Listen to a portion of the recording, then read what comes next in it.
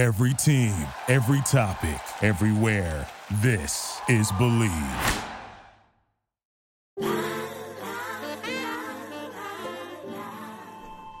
Hey everyone, welcome to the Heart Over Hype podcast. I'm your host, Dr. Shamar Charles. This podcast focuses on the goal of providing unique and culturally sensitive perspectives on physical, mental, emotional, and spiritual health and wellness. Our goal is to provide you with the best millennial and Gen Z health news you can use. If you like this podcast, follow us on Instagram at HOH Podcast and give us a rating of 5 stars on iTunes or wherever you listen to your podcast. Now, without further delay, let's get started.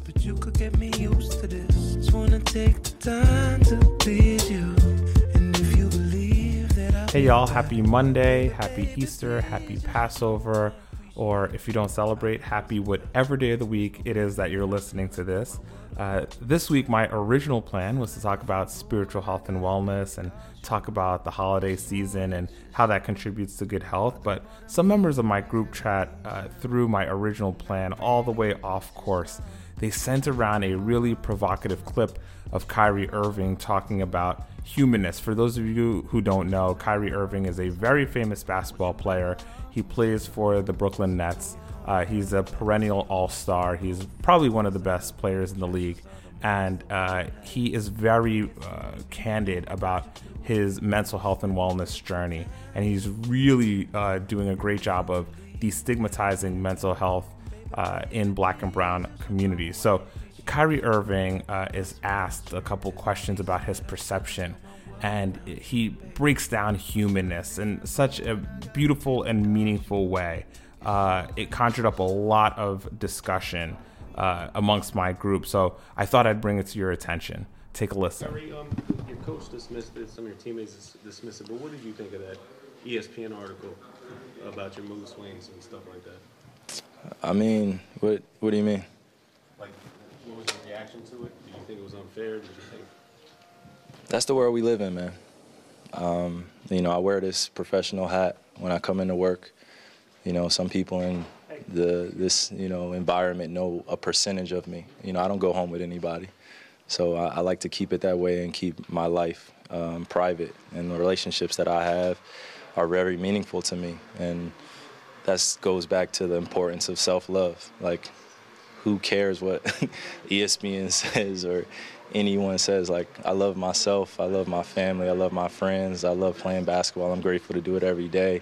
That's going to come with being one of the top players. History has shown you can be the best teammate ever, and someone's still going to say something negative about what you're doing and how you approach your life, and that can't be the importance. If you allow that to infiltrate or get you emotionally invested or respond emotionally, you're going to be right where they want you to be. So, I kind of expect that at this point, for everybody to say things like that, and I'm going to keep on smiling and doing me. I'm happy where I am, and, that comes with it, I guess. They try to tear down some of the most peaceful people in the world still to this day, so it's going to happen. Are you motivated to change the perception of yourself? That's another root of human struggle, worrying about other people's perceptions about who you are. Like, why would you ever care about that, And I think that I fell victim to that in my past, of worrying about things that I can't control. If the people understood what words could do to a human being, especially where we are in today's society, then they wouldn't be invested in that. So I'm not here to dispel anything. You can continue to ask other people around me about what they think about me and continue to write about mood swings. Like, human beings have mood swings. Like, you go home and you're not happy with things, or you're mad at something and you're happy. That's a mood swing. It's okay to be human. Like, I don't have to be perfect for anyone here, nor do I have to be perfect for the public. So I'm not here to dispel any perception. I'm just here to be myself. There's so much to unpack here. Kyrie has taken a lot of heat for taking mental health days. It's been reported that he hasn't always communicated during these days off, but I honestly think that that's the point. I know that we have a responsibility to some degree to communicate our thoughts and feelings to our colleagues and employees, but to what end? We're in a 24-hour rat race. If calling in makes you ill, is it worth it? These are tough questions that I don't have the answers to, but what I do know and what I have concluded is that Kyrie and others who prioritize their mental health are likely healthier than the average human being. Kyrie is the poster child for how mental health and wellness traverses socioeconomic class. It hits all of us. We are living on a mental health spectrum, and for you to think for a minute that you do not suffer from something is for you to not be in touch with reality. We are all impacted by mental health to some degree. And Kyrie just getting in his philosopher bag, if you will, and really breaking down humanness in a way that is relatable to all of us is really a gift that he gave us. And Kyrie said 3 things that were striking. And maybe one of these 3 things will resonate with you. Maybe all 3 things will resonate with you. But I really wanted to just share them and to unpack them just a little bit. Number 1, Kyrie says, I fell victim to trying to control things that were out of my control. How often do we refuse to let go and let God? We always want to be in control, but sometimes letting go steers your life in the right direction. If you're a control freak, give that some thought and really seriously consider letting go of the wheel and allowing someone else to direct the ship. It might actually take you to places you never imagined and that you can never dream of. 2, Kyrie says, I'm not here to dispel any perception. I'm here to be myself. Wow. Let that sit for a moment. Think about the small ways that you try to fit someone's perception of you or the narrative that they've created or written for you. And there are really many tangible ways that this happens, like pursuing a career because your parents damn near forced you to. I have a lot of Indian and South Asian brothers and sisters that tell me in confidence that they don't really want to be a doctor, but that's the only career path that their parents ever told them would legitimize them in their eyes. Think about how sad and hurtful that actually might be. And think about how those of you with kids are impressing upon them certain labels that they really shouldn't have to carry. Think about code switching. Think about the fundamental nature of switching the way you talk to help someone else feel comfortable. Think about how much of you was lost in that process. And now start to think about how you can get some of yourself back.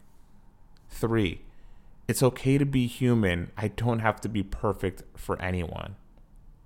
Living in our humanness, living in our imperfection is the best gift we can give to ourselves. We have to be as kind to ourselves as we are to others. It really does start and end there. If you don't pour into yourself, you can't pour into others.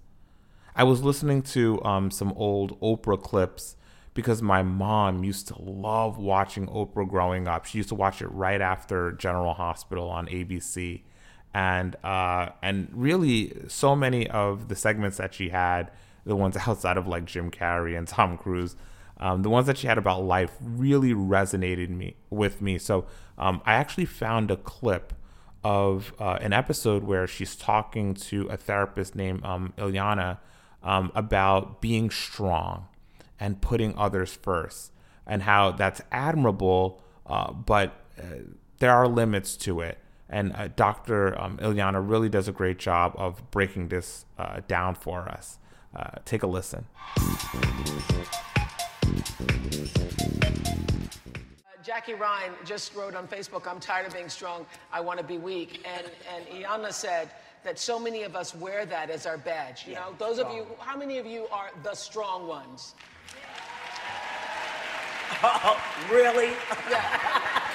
I believe it, though. Not good. Not But good. they're saying, yay, strong.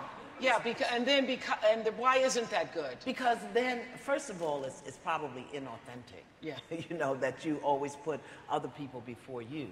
But you put yourself last. How you treat yourself is how you treat God. So you're putting God last. Because you are the representative of God in your life. Come on with it.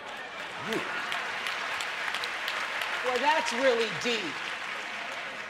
Now that just was an aha moment. You don't have nothing to write. Where's my writing tools, Dean? Now, I've never heard it put that way before. Yeah, because you are the representation of God in your life. And you put you last and put other people ahead of you, which means you're putting other things and other people ahead of God in your life. Really? Yes, really. But I thought God said, Jesus said, what you do to the least of these and how you treat other people, you treat your brother like yourself. Okay, that's when you're getting into the service. But in your life, yes, you've got to be as good to you as you want to be to God in order to be of service to others in the world. Thank you very much. So you first. So it's not selfish to put yourself first. No, it's self-full. It's self-full. It's self-full to be first, to be as good as possible to you, to take care of you, to keep you whole and healthy. That doesn't mean that you disregard everything and everyone, but you want to come with your cup full.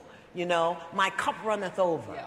What comes out of the cup is for y'all. What's in the cup is mine. But I got to keep my cup full. It has to be full.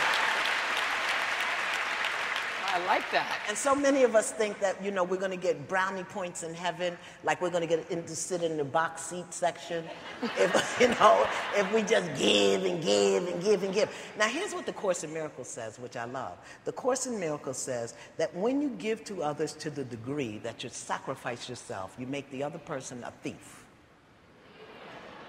Because when you start sacrificing yourself for other people, you make them a thief because they're stealing from you what you need and they don't even know it. Did y'all catch that word?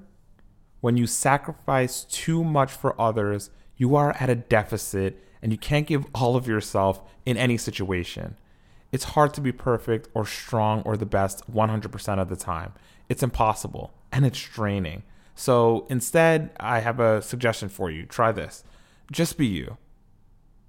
Like Dr. Ileana said, your cup can be full and you can do unto others as they've done to you if you pour into yourself. You have to take care of yourself and you have to love yourself before you can adequately love anyone else. It's Easter, so I've been thinking about ways in which I can improve.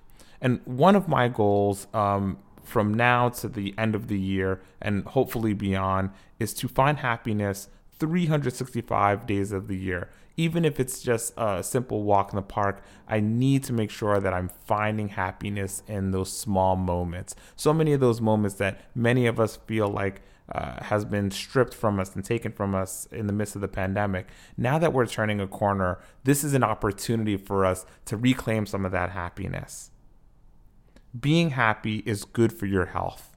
Being happy is literally magic.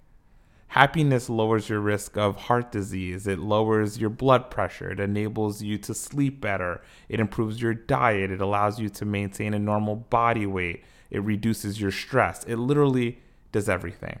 In fact, there was a study that came out, must have came out like 10 or 15 years ago, and it looked at 7,000 adults. And they found that about half of them, were more likely to consume fruits and vegetables. And that same number was more likely to be physically active. This is empirical evidence that people who are happy literally can provide more to the world in terms of their positive vibe, their energy, and their full presentness. And we need that. We need that because being happy and spreading happiness has very tangible impacts on us. This year, we've seen a phenomena in public health called the COVID-15. It's essentially a play on words that mimics the phenomena that we see in the freshman year of college when people have access to dining halls and they're socializing with friends in a very different way and they gain 15 pounds. Except the data has shown that COVID-15 is actually a misnomer. The average weight gain in the United States during the pandemic in the past 13 months has been 29.9 pounds on average in the United States. This is in part due to many different factors. It's anxiety and depression and general unhappiness that has surfaced as a result of the pandemic and doom scrolling and lack of sleep and 4 years of fear mongering from an incompetent former president and his administration. But we're turning a corner. And as I previously mentioned, we have an opportunity. We have an opportunity for Easter. We have an opportunity with vaccination. We have a situation that is primed for change. So after you get your vaccine, do me a favor, hug someone, anyone, and tell them how much you care about them. It might seem like it's kind of like a sort of fluff therapy, but it's super important because your happiness and being explicit about your happiness may be the domino that sets off a chain reaction of happiness and a good health for someone else. Thanks for listening, y'all. If you have any questions or comments, drop me a line on Instagram at HOH the podcast. As always, stay safe, wear a mask, and get vaccinated. See you next week.